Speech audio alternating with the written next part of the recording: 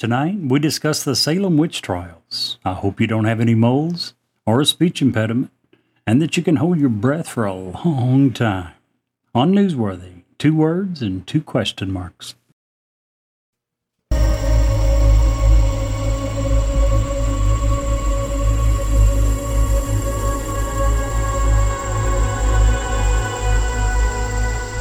He's alive! Have you checked the children? Get out!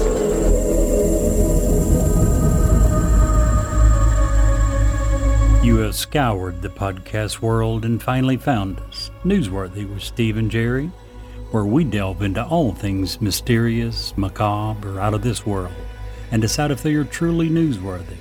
2 words and 2 question marks.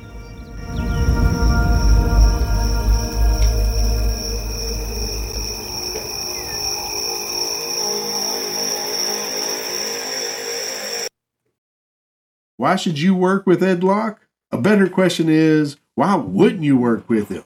He is proud to support an amazing lender, USA Mortgage. When you work with them, you can expect a home financing experience that is free of hassles and headaches. They have complete control over your loan due to in-house operations such as processing, underwriting, closing, and funding.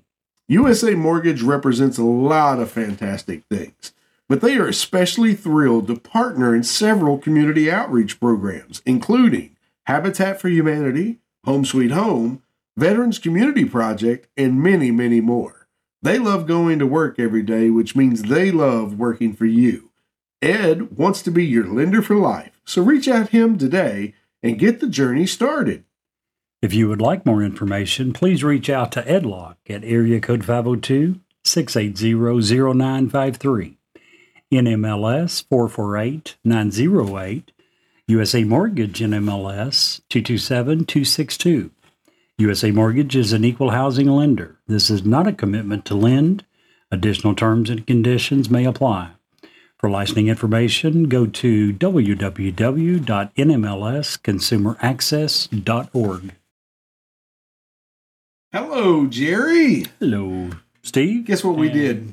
What did we do? We got Brett his own microphone this week. That we did. How about that, Brett? Joining the big leagues. Yeah. In person. And I'm going to go ahead and double his salary. That's right.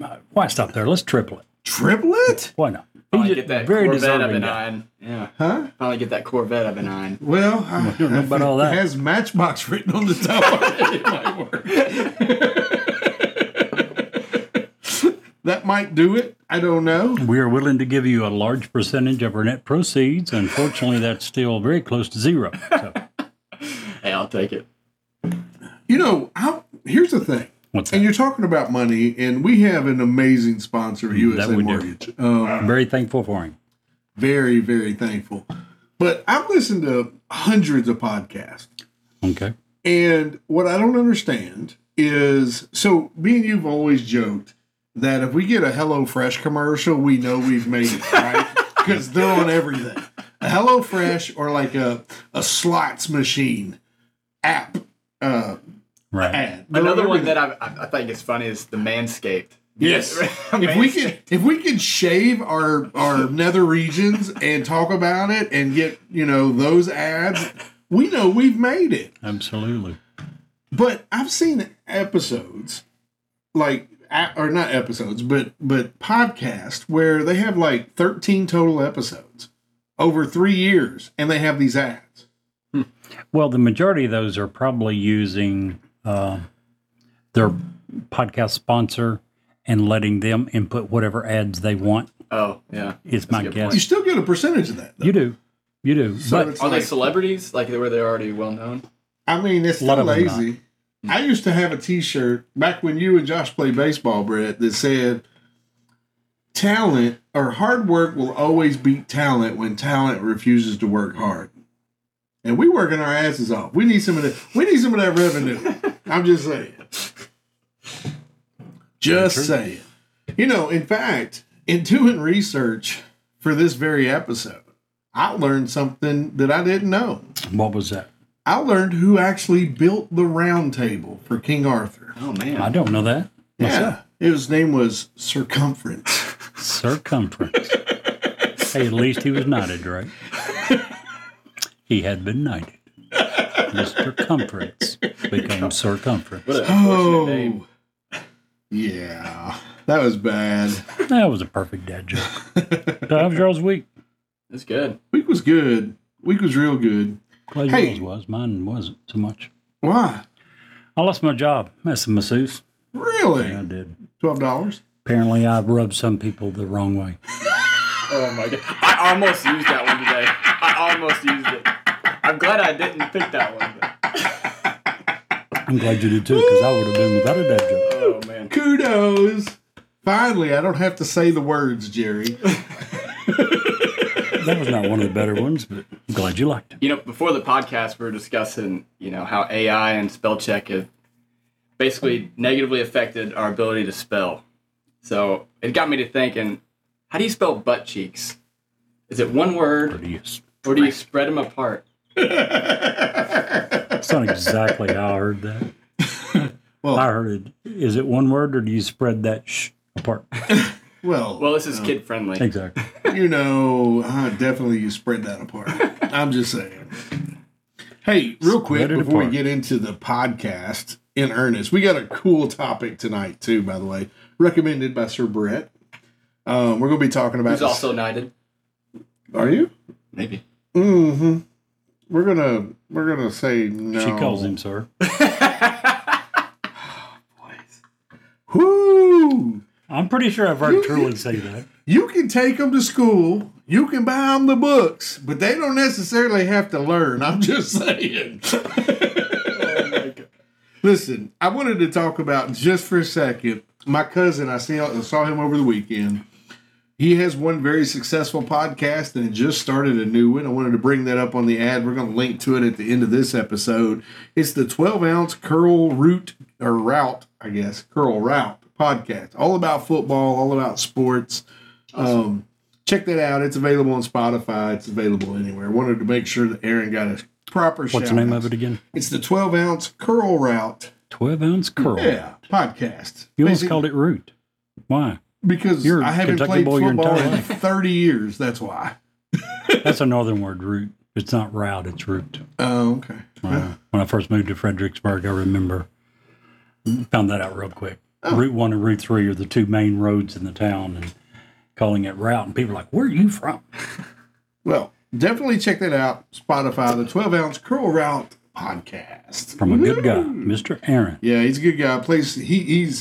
He's a Bears fan. Don't knock him for that. You were a Bears fan for many years. Yeah, he kind of learned that from me back in the day because he's a lot younger than me. And then, but he knows he is a Bears fan. He knows NFL scouts. He's very knowledgeable. He's taken it to a new level. That's awesome. And I'm very proud of what he's been able to accomplish in his career and what he does on the side. And that's just fantastic stuff. So I don't know him personally, but he is in our fantasy football league. And he's always one of the top couple guys. Absolutely. He knows he's very good at it. Absolutely. Always dread playing him, and I'm playing him this week.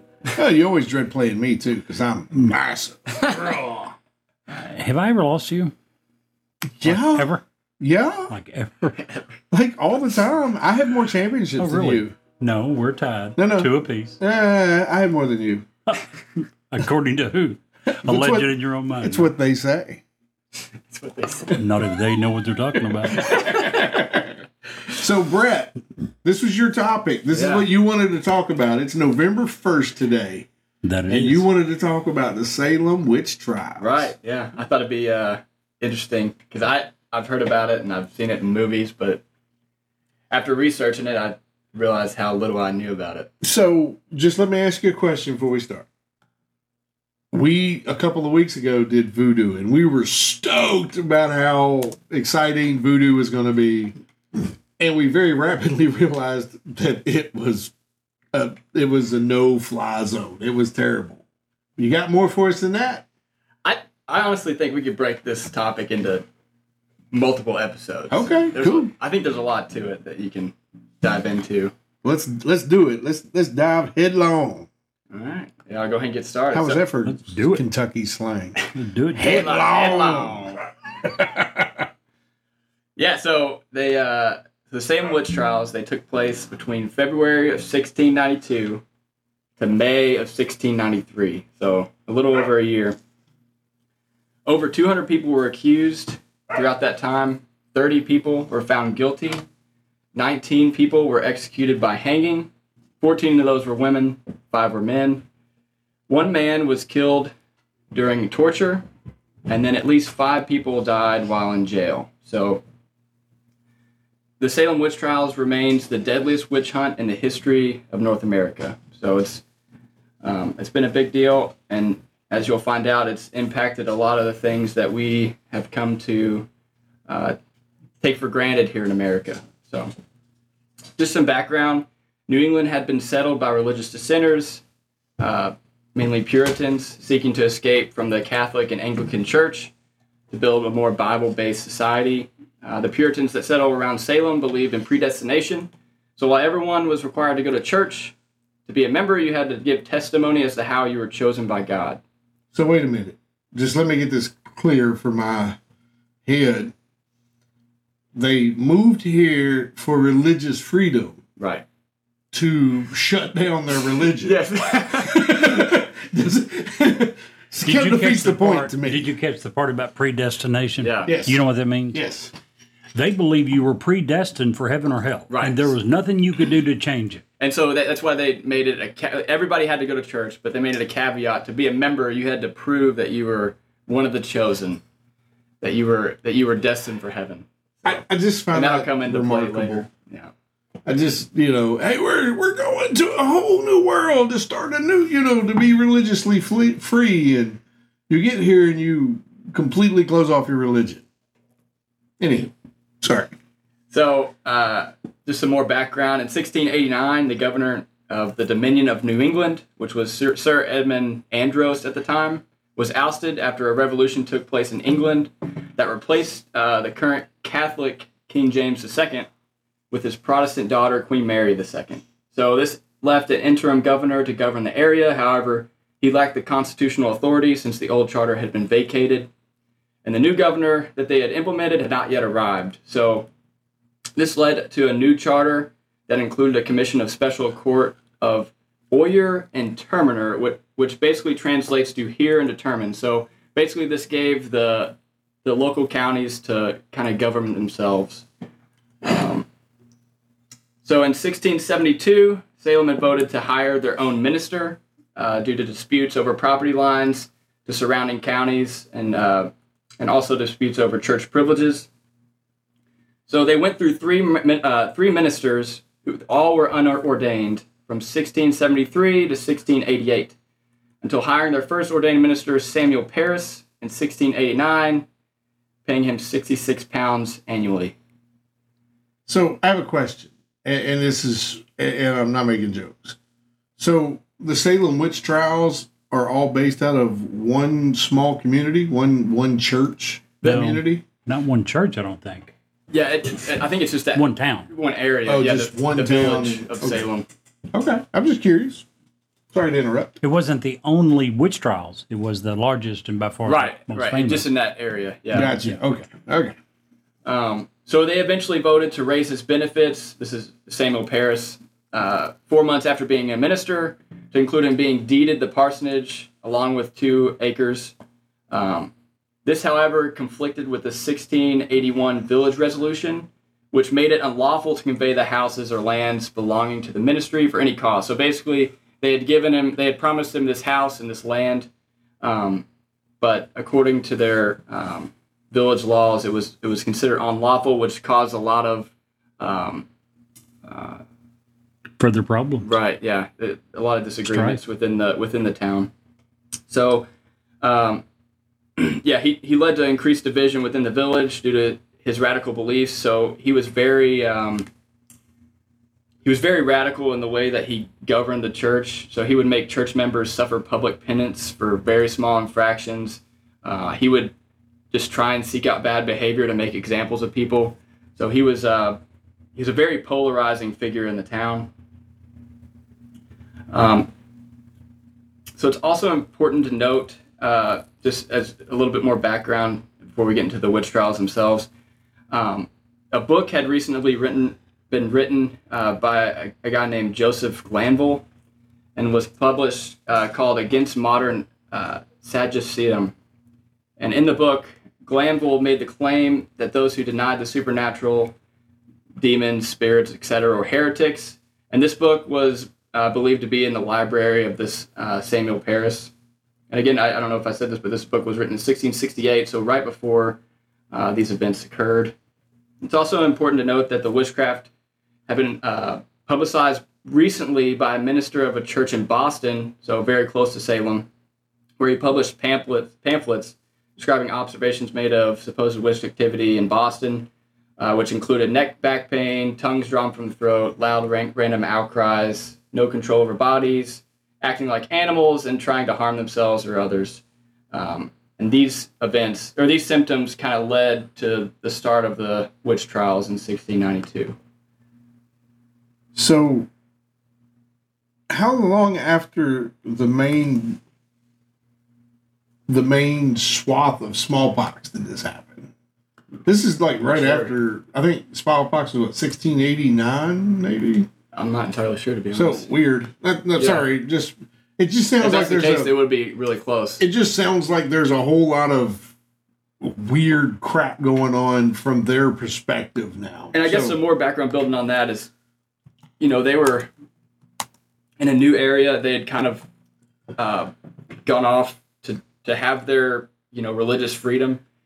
And because of that, they had, the threats of Native Americans, coming in, and they had, they were very poor. So, they were scared of dying disease. And it sounds like this pastor, this preacher had a lot of power. Most pastors at that day and time did. And that's crazy, because what's the old saying? Absolute power corrupts. Absolutely. Yeah. So this looks like where we're going with this. Even, you know what it reminded me of when he was reading it? What? Part of the, what is that HBO series? Game of Thrones. Yeah. Remember in there when the religious people took over? Yeah, oh yeah. What this was reminded me of. No, that's a great analogy. Yeah, it's exactly what that reminded me of. Yeah, shame. One of my favorite parts of the show, by the way. Lead Henley is just sorry. Where she walks down the Sorry. I can see why it's your favorite part. Maybe I could. Jerry's going to cover part of this, and maybe that's where I missed out on. Jerry's going to cover what? Part of what? Yeah. Go ahead. You're going to uncover parts of things. What is it you're referring to? I'm not for sure. Go ahead. Please explain. Anyway, back to you, Brett. All right. So this one more background piece before we kind of get into it. So witch trials and executions that occurred in a lot of Europe and in the New England area since the earliest recording execution, which was in 1647 in Hartford, Connecticut. So witch trials had been kind of a thing in that area and in Europe. So this wasn't the first witch trial, but it's very significant because of all the people who were executed because of it. Why do you think that this one garnered? I mean, there's some pretty good group of or cast of characters here. But why do you think Salem takes the brunt of that? Like Jerry had said earlier, Connecticut had witch trials, New Hampshire, all of these places where freedoms were religious freedom, and I am using air quotes, is being displayed. They always have to pick on a victim to say that's the baddie. Right. So why do you think the Salem ones? I think it was their freedom to govern themselves. Gotcha. And Lord of the Flies type. As you'll kind of see with the progression of how these events unfolded, you'll kind of see it just got completely out of control. And they didn't really gain control of the situation until an outside governing power came in and kind of took over. Well, far be it for me to stop you. Keep going. Yeah, so February of 1692, a girl named Betty Parris, which was the daughter of Samuel Parris, the minister at the time, she was 9, and her cousin Abigail Williams, which was 11, and was the niece of Reverend Parris. began to have fits such as screaming and throwing things, making strange sounds, crawling under furniture, contorting themselves into peculiar positions, and the girls would complain of being pinched and pricked, but a doctor would come in, found no evidence of physical ailment, and then they would also interrupt church services with loud outbursts. So one thing that I noticed in this research was they had cited a bunch of different sources of people who, other ministers and doctors who had come in to evaluate the girls, and almost all of them seemed to think it was unexplainable. It was some sort of supernatural power, some sort of bewitching that had occurred. At 1692, we're still using leeches. Right. It's not like the medical field was super advanced then. Yeah, we're going to bleed you out if you get a blood disease. Yeah. And did you not say that the one girl lived with one of the doctors? No, I did not see that. Okay.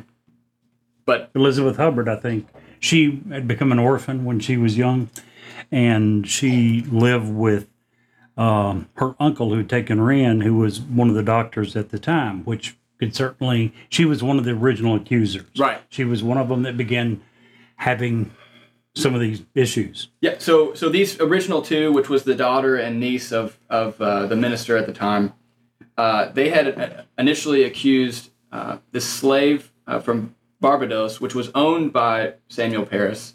Her name was Tituba, and she was initially accused by Parris and Williams to harming them, but was not charged since they were not of the age to testify in court. But it said that Parris severely beat Tituba after this, and so that kind of leads into the next set of names who started having similar symptoms was Ann Putnam Jr., who was 12, and then Elizabeth Hubbard, who you just mentioned, who was 17. They started having similar symptoms and accused 3 women of bewitching all 4 of the girls. So these were the first to name multiple women bewitching them. So all were considered to be social outcasts and exhibited character traits typical of a witch at the time. So the first one I was going to talk about, her name was Sarah Good. So she was very poor at the time. Her father was very wealthy, but she did not inherit any money. So she ended up marrying one of the indentured servants that her father owned after he had worked his amount of time that he owed. And those that accused her thought that she had just been jealous, which is why she would have bewitched the kids. Her husband actually also ended up testifying against her, saying that she was a witch. The second was a girl named Sarah Osborne. She was neighbors with the Putnams, who was one of the girls who was accused. Her first husband died in 1674, and she ended up marrying one of the indentured servants, again, another indentured servant, who had been freed. She rarely attended church meetings and defied her husband's will, which left all of the land to their 2 sons, and instead she took over the property herself. So Ann Putnam, her father, was actually involved in the legal proceedings following that, due to him being the executor of her husband's will. And then the last one, as I already mentioned, was Tituba, who was a slave from Barbados.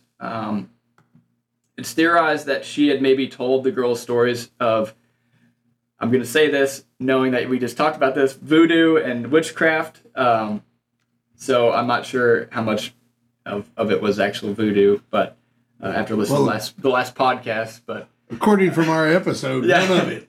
And then she also confessed to making a witch cake for Elizabeth Parris, which comes to find out a neighbor actually asked her to make the witch cake for them while Reverend Parris and his wife were out on they were out of town. And then she also confessed to speaking with the devil, stating that she was ordered by the devil to worship him and hurt the children in the village. And she later confessed to learning about occult techniques from her mistress back in Barbados.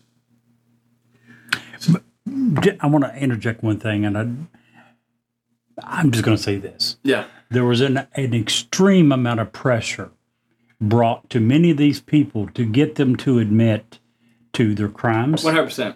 And to the point that some people were killed during the torture, whether it was placing huge rocks on them until they admitted it. There was extreme waterboarding going on. Furthermore, if they did admit to the crime of being a witch, what was their punishment? They were reintegrated into society. Right. But if you denied it and were found guilty, what was the punishment? Yeah, there's Death. Yeah. So it was, yeah. Whole lot of reason to admit really to any crap that might options. not have been true, even if it wasn't true. No, that's a good Just point. going to say that. Well, as someone who has had very close ties with people with mental illness, it sounds like a lot of the No. issues that the women were enduring, that Who? The accused? Yeah. Or the accusers? the accused that they were going through was, what do you mean? It just wasn't. The evidence doesn't point to that. The evidence doesn't point to them having a mental illness? Most of them, not before that they were accused and began to be traumatized and tortured. No. Probably some mental illness after they got through with the criminal process. But he just said they were originally, it was even brought up originally because of screams and No, I'm not making saying- noises. You're talking about the girls. That's Yeah. the victims. The accusers. That's what I'm the talking victims. about. There were victims who were suddenly Ramona. beginning to have fits and claim that they knew who had cast spells on them. Right. A lot of it sounds more like voodoo than it does witchcraft when it comes to casting spells and all that. It sounds like mental illness. Could be. I mean, But if it was really But it mental affected- illness, why were they believed in court and people sentenced to death as a result of their testimony? because no one had a clue what mental illness was in 1692. Well, they knew what crazy was. Well, No, and what's I don't believe that There was at all. crazy people since the beginning of time. right? They've known what crazy people were for a long time. But if you are a person who suffers from bipolarism, as an example, I'm not saying they understood the intricacies of a lot of it. that's what I'm getting at. Schizophrenia, If I'm suffering from that and I have no idea what that is, and Joni over there took my man, why not blame it on her? there's more to it than that. Well, I'm not maybe. saying that there's but not. here's the point. Some of these women, one of the tests that was used was one of the accused women, if she happened to go into fits, seizures at the trial. Grandma seizure, what would that look like? They would bring the accused person over and force the accused person to touch the person having the fits. If they stopped immediately, that was a proof that the accused was a witch. Right. It was The not evil random. spirits. Now, that's not mental illness. This No, that's person a who's lying there physical having ailment. a fit. Wait a minute. You just said that it sounded like a lot of it was mental illness. If a person, the person is was lying having there a having, fit, and that was mental illness, they're not No, going to stop because you- someone touched them. he never lets me Well, finish. well, one thing that I think points to it not being some sort of mental. It happened to 4 girls at around the same time, It happened to way more than 4. and they seemed to be in a normal condition I'm just- beforehand. I'm just saying, first of all, seizures can come onto a human being at any time during their life. Sure. If a person in 1692 had a grand mal seizure during this, that looks very much like a fit. But you wouldn't could. expect it to happen to multiple girls. No, at I'm the not same saying time. that. But unless there was an environmental issue, where's the place where all the rich people go? Out on Hilton Head. Okay. No, not You're talking Hilton about up Head. north. Camp, the what is that place? What's a little island? It's not. Obama just had his butler or his cook die there. What was it? What was the name of that place? These dogs. Come to me in a minute. I don't But know. anyway, It's up north. that place up there has long had a history of people who live on the island to go blind because of some sort of environmental thing. That's all I'm saying. Yeah. And I'm saying in 1692, those types of mental and or physical ailments, a doctor would have who basically can give you some alcohol and make you feel better. Yeah. Well, I think Jerry. I don't know if you saw anything in your research, but one thing that it seemed every source that I was looking at, despite whatever their opinion was of the witch trials, they had no explanation as to why the girls were acting in these fits. You know, some believe it might have been faked. You know, Some don't really know for sure. Some think it might have been some sort of other disease that they just hadn't discovered yet. That might have been contagious. Not necessarily a mental disease, but so anyways, so this was all in that first month. So in March, others began to be accused of witchcraft. 2 of the women who were accused were full members of the church, which is kind of why I talked about that at the beginning. So those women who were members of the church, the fact that they were members led people of Salem to consider that anyone could be a witch. So it really caused a lot of fear in the village. And both of those women had expressed skepticism of the credibility of the girls' accusations. So they had spoken out against, the things that were occurring, and almost right after that, they were accused of being a witch. So the youngest of the accused throughout this whole process was a girl named Dorothy Good, who was the daughter of Sarah Good, who was also accused of being a witch. And how old was Dorothy? She was 4 years old. So 4 years old and accused of being a witch. I have an almost 4-year-old. She'll be 4 next week. And just knowing that, it's kind of crazy to think that they could accuse a 4-year-old girl of doing something. Is that all that they did? Did they just accuse her, or was she punished? Surely they didn't punish a 4-year-old. Yeah, she was put in jail. Oh, really? Yeah. For how long? To that I'm not sure. I'm at least a year until the trials were finished. And if I remember correctly, her mom was in jail with her. Is that correct? Yeah. And her mom was pregnant when she went, and her right. Dorothy, 4-year-old child, watched her mother give birth, Yep. watch her sister die. Yep. And when Dorothy was finally released at the age of 5, she was declared mentally insane. Yeah. No kidding. Go figure. Yeah. Who wouldn't be insane after being imprisoned at the age of 4 for being a witch? Right. By the way, she also admitted to several things. Like a 4-year-old has a capability to withstand pressure after being tortured and saying, did you have a snake? Didn't you have a snake that bit you? Yeah, she testified in court that she had a snake that bit her and sucked blood from her. Yeah. A 4-year-old. Right. It just keeps getting more out of hand after this. So do you want to talk about some of the examinations that they were doing? Sure. Not really. I will. I hate to. It's depressing. Right. It's absolutely sad and disgusting. Go ahead. I would like to know, as even in 16, I've argued several times already about how these people just didn't know, right? They didn't know if there was a mental issue. They didn't know if there was a physical or an environmental thing. Well, I mean, think about it. Like you said, a lot of the things we're talking about had never even been discussed at that time. Exactly. So I've been kind of defending them on that point. Yeah. But when you start talking about a 4-year-old who's barely putting together cohesive sentences. Right. And maybe not even doing a good job of that. And that's our 4-year-olds today that can do all this amazing stuff. That have grown up watching TV. Right. And tons of resources they didn't have back then. Yeah. So how would you, as a human male, because this is predominantly males, look at a 4-year-old kid and be like, "Oh, that's a witch." Am I wrong to think that witchcraft involves spells and spell casting and? No, I don't think you're wrong. So how would they even? I'm like you. It makes me very sad and very angry that they could look at a 4-year-old and say, "Oh, that's a witch." Yeah, it's unfortunate. What'd you start to say? I thought you were going to answer something. Because you were talking about, most of the accusers were women. Wow. So, I mean, the people, conducting the trials were men, but a lot of the accusers were women. I had always figured it was men. Yeah. I'd never heard, but I always figured it was men. Yeah. We'll go into it. One of the tests, I'll just lead off of that. Yeah, tell us about the test. Most people have heard the phrase, the saying, cold as a witch's tit. That was one of the tests used. How they so? would disrobe a woman to the waist. They would examine her breast. Let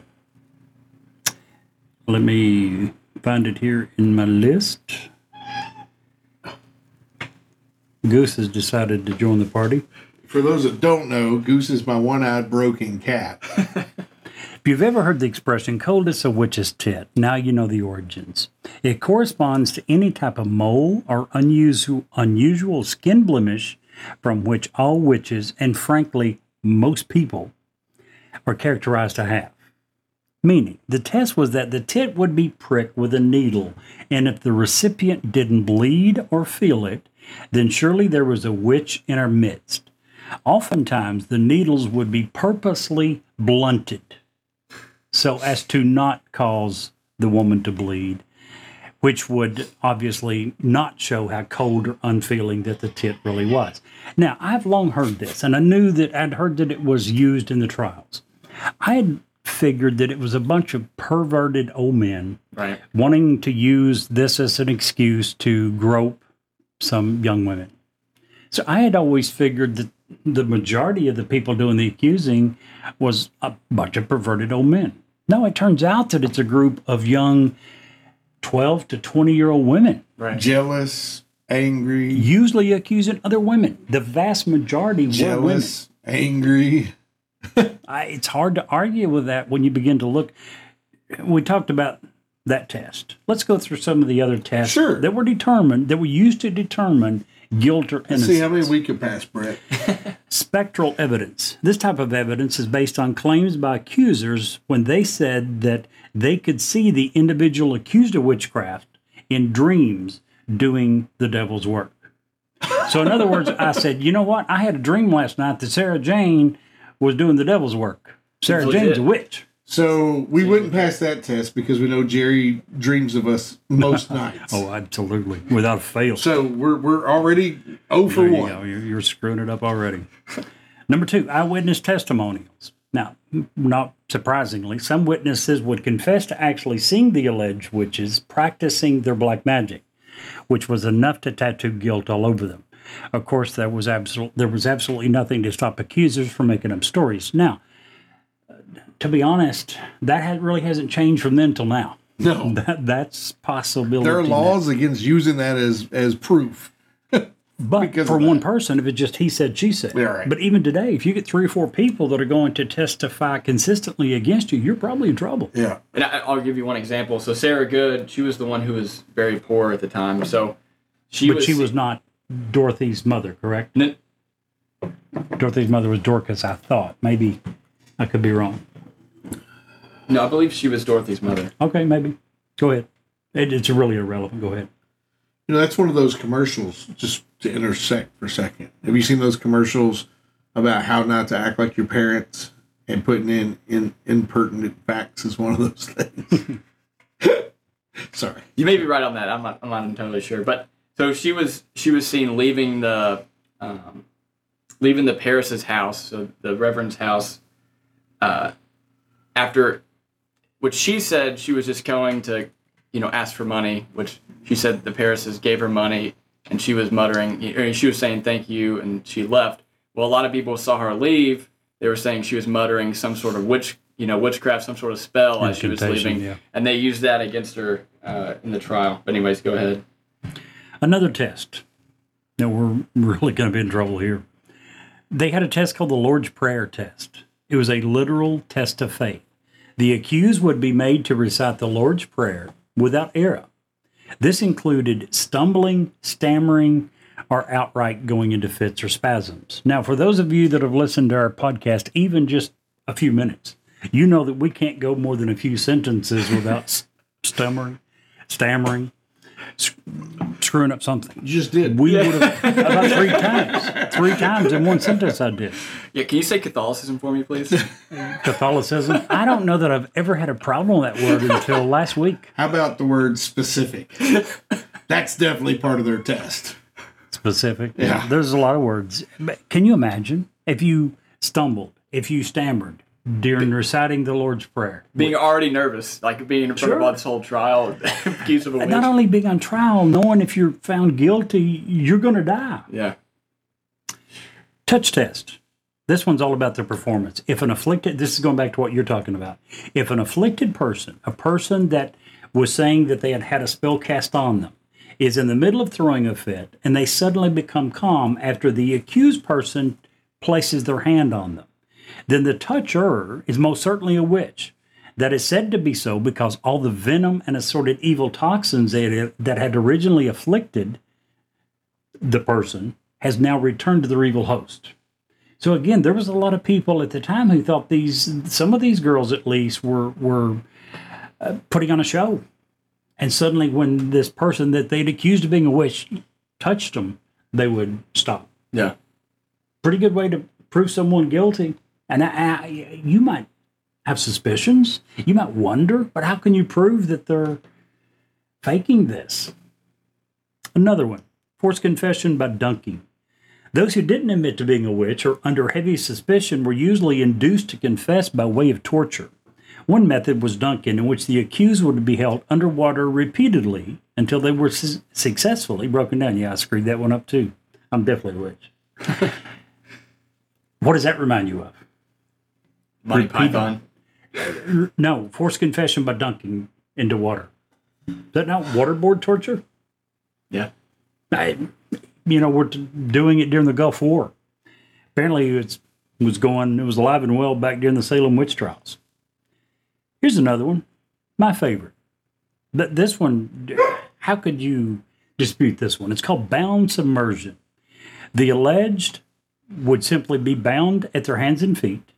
Heavy rocks would be attached to them, and they would be thrown into a body of water. If the body floated to the surface, that was proof that they were a witch. On the other hand, if that didn't happen, and they sunk and drowned, that was proof they were innocent. So sorry we had to kill you to prove it, but at least you're innocent. Yeah. No, and if anybody's ever swam with a weight without their hands and feet being bound, it's very difficult. This is literally, and every one of these came from let me scroll back up, listverse.com. I'll post a link to it. The title of their article was 10 Tests for Guilt Used at the Salem Witch Trials. This is the way that we were proving whether or not someone was a witch. So you guys tell me, this is the way that we got evidence and proved innocence or guilt. Was it fair? Well, I mean, we do waterboard. They say they don't, but we Depended on how good looking the woman was whose tits they wanted to see if it was cold or not. I guess. I guess. Yeah. There's some huge flaws here. There was another one, I don't think you mentioned, was they would look for unique moles and birthmarks On the tits? Which just on the body in general, Okay, which anywhere. at the time was associated with the devil's influence, representing the devil A mole? drinking their blood. Yeah, that was their... But So if you got a mole, you're in trouble. don't most people have birthmarks? Birthmarks, moles? Yeah. The investigations were not very good. Well, again, we're making fun and thinking about how bad this is, and I just play devil's advocate for a second. They didn't really have the best of knowledge. Right. They didn't have YouTube to be Did you hey... need the best of knowledge to know that tying rocks to them, and if they floated, you killed them? If they sunk and drowned, sorry. Do you really need to be a genius to figure out this is That's not what I'm talking about. I'm talking about the birthmarks Okay. and the moles and stuff. They didn't know that most people had those. And if they did and they had one themselves, you know damn well they were covering it up. So Until someone accused them and they had to disrobe. Right. yeah. How scary would that be if you were a person, especially a woman living in that time frame, to just not piss somebody off? Yeah, I know. Do you know what 'Cause that's part what of it it comes was? down to. You know, part of the reason they thought that women were more susceptible to witchcraft than men? Women were less strong, less Right. physically capable of fighting off whatever, which led them to believe they were the weaker sex, not only physically, but mentally as well. Well, and spiritually, with Adam spiritually. and Eve, they were, Yeah. Eve was a little bit easier to give Women into have never been temptation. forgiven for that. Right. One of these days, I want you to remind me of that because I got a story about this Eve. Okay. So anyways, I'll continue with the kind of close it all up. So one of the accused husbands objected to the trials. He was arrested. They also began arresting and examining other family members of the accused. Some began confessing and naming additional accomplices. So you kind of see how this just goes out of hand. It's kind of a snowball effect. And when the court of Oyer and Terminer convened at the end of May in 1692. So this was 5 months into this. They had orders to prosecute those who were in jail. So at the time, they had 62 people in custody. This was in May. So the first that was executed, her name was Bridget Bishop. She wore black clothing and costumes, which was against the Puritan code at the time, and she was also accused of bewitching the 5 young women who had shown these symptoms. In the trial testimonies, it was said that the bishop would pinch, choke, or bite these girls. She was also said to dye lace, which was claimed to be too small to be used on anything but a poppet, which is, I guess, what we would consider a voodoo doll. A jury of women also said that she had a third nipple, which was a sure sign of witchcraft, but upon a second inspection, could not be found. So Wow. she was executed by hanging on June 10th of 1692. One of my favorite parts of the movie, what was the movie? Name of the movie? Arnold Schwarzenegger. Where he goes to Mars. Schwarzenegger going to Mars? I don't remember that. Yes. Total Recall? Total Recall. Okay. I don't remember that. Oh, you have to look at it. It's been a while since I've seen that movie, but anyway. If you are listening to the podcast and you remember that part in Total Recall that I'm talking about, send us an email. Just so they know I'm not crazy. Go ahead, I'm sorry. So on July 19th of 1692, Sarah Good, along with 4 others, were found guilty and hanged, and these executions continued throughout the year. One important guy that I want to mention was Giles Corey. So he refused to plead at trial after being accused, and in September of 1692 was killed by a form of torture which the subject was pressed beneath an increasingly heavy load of stones. So he ended up being killed by that. So when things started to turn around, October 29th, 1692, the new governor of New England had finally arrived, Governor Phipps, and he gave the order to dismiss the court of Oyer and Terminer after his wife had been accused. And after this, no more executions took place. However, all of those accused had remained in jail, had remained in custody. January of 1693, so a year after all this had started, this new Superior Court of Judicature convened in Salem, and charges were dismissed against all but 3. But after a warrant of execution was written for them, Governor Phipps issues pardons, which spared their life. In May, they held a variety of grand juries, and all were found not guilty, putting an end to the trials. So one thing I wanted to talk about, kind of to close everything up, is just looking back on these Salem witch trials and seeing how it affected the Constitution of the United States, how it affects the freedoms that we're lucky to have in the United States. So a couple things the Salem witch trials led to was legal representation. So here in America, we all have the right to legal representation in court. It also led to cross-examination of accusers. And then it also led to the presumption that one is innocent until proven guilty. One more thing that it kind of led to was separation of church and state. So, again, the Salem witch trials were very influential to America. I guess one thing I wanted to ask you all is, after hearing all this, obviously we look back on it in America, it's a very embarrassing set of events that's happened in our history. But do you think that there's a possibility that there is some truth that there maybe was witchcraft in Salem? Absolutely.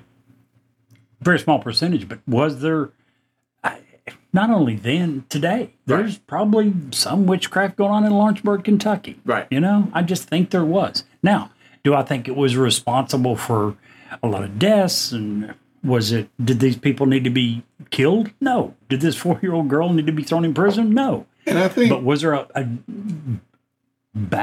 a factual reason behind this? Probably somewhere. I'll take it a step further.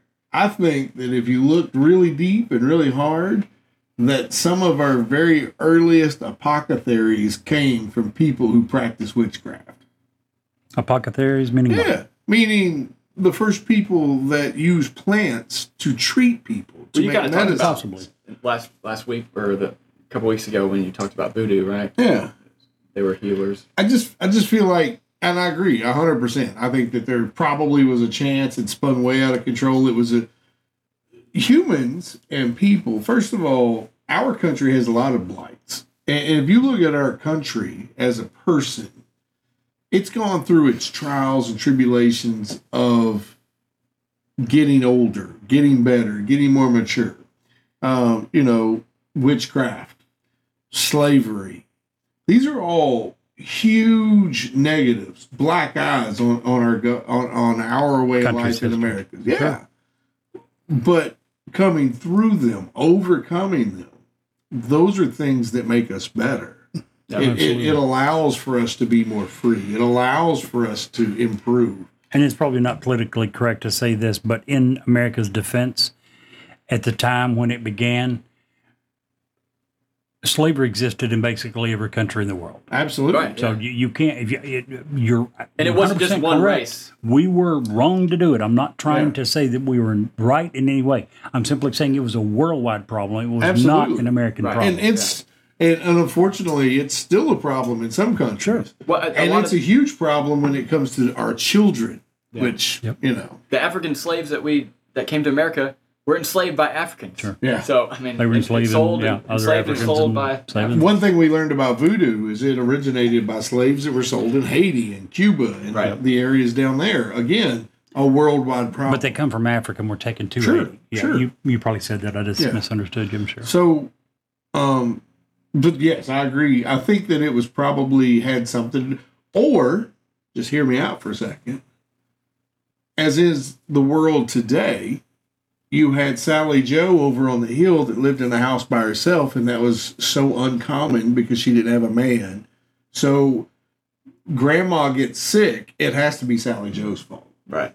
We've always distrusted those who are different or look different or sound different or talk different or dress different. And it does seem like the initial women who were accused, they all had some sort of reason to be an outcast in the society that they had. And it's really, like you say, it's really sad. This whole episode, 200 people accused, 20, how many ever died? Yeah, around 30, yeah. But what did we grow from that? We grew a legal system that is unsurpassed in the rest of the world. The very foundings of that. Yeah. So that's why I kind of, I feel like it's part of our nation's growth spurts or growing pains. Yeah. But hey, guys, I know did anyone want to add to that? I'm good. I just got some good news, and I wanted to share it with you guys because y'all haven't heard it yet, and I want to share it with the world. First of all, how many people? Now, there is a reason for me to ask this question. There's a reason I asked this question. The question is, how many people in India do you think listen to podcasts every year? I would India? have no idea. India is one of the fastest growing. It's one of the most densely populated countries. It is the densest populated China? country. One of them just recently passed the other one. I thought it was India China. just passed China. Okay. So out of all the Indians, by the end of this year, 172.8 million people are going to be listening to podcasts in India. Why is that important? Ask me, Brett. Say, Brett, Steve, why is that important? Why is that important, Steve? Because in India, and we don't do a lot of numbers or tooting our own horn here, but I've got to toot our own horn here. 172 million people. That's half of America's population is going to listen to podcasts in India. In the true crime section let me look. I'm sorry. I don't want to get this wrong, guys. I'm sorry. Yeah. Of that, in India, we have attained a rank of, we're under 10,000. That's our overall number. Oh, wow. However, in global reach, so the entire globe, 40 million plus podcasts. Okay? That's a lot. In the sector of true crime, globally, we are at 858. We are under 1,000 globally. I think we all deserve our salaries to be doubled. Hear, hear. Cheers. So I just wanted to bring those. We don't toot our own horn. We don't do a lot, but if you're under 1,000 in any category with 40 million podcasts, that's phenomenal. There it is. But guys, we're in the top 1,000 in 2 different categories. It's amazing. And I just, it blows And you're doing me away. all of that despite me being on here. Well, I think it's all Brett's Who fault. would have thunk it? You hear that? we'll do- HelloFresh, That's Manscaped. right. Yeah, hello, Fresh. We're looking at you, kid. Hey, and 2 of us here actually actively use HelloFresh. I use it, and I know Jerry does. We both love the recipe. So, hello, Fresh. We're looking at you. Very true. Guys, appreciate the show. Brett, Thanks kudos for on being all the amazing info. That was, Yeah, it was a lot of fun. An amazing job. it was a very sad time. How scary just to be an average citizen, not to be associated with the clergy. Right. Just to be somebody trying to make ends meet, and there you are. Oh, you're a witch. No, I'm not. Yes, they are.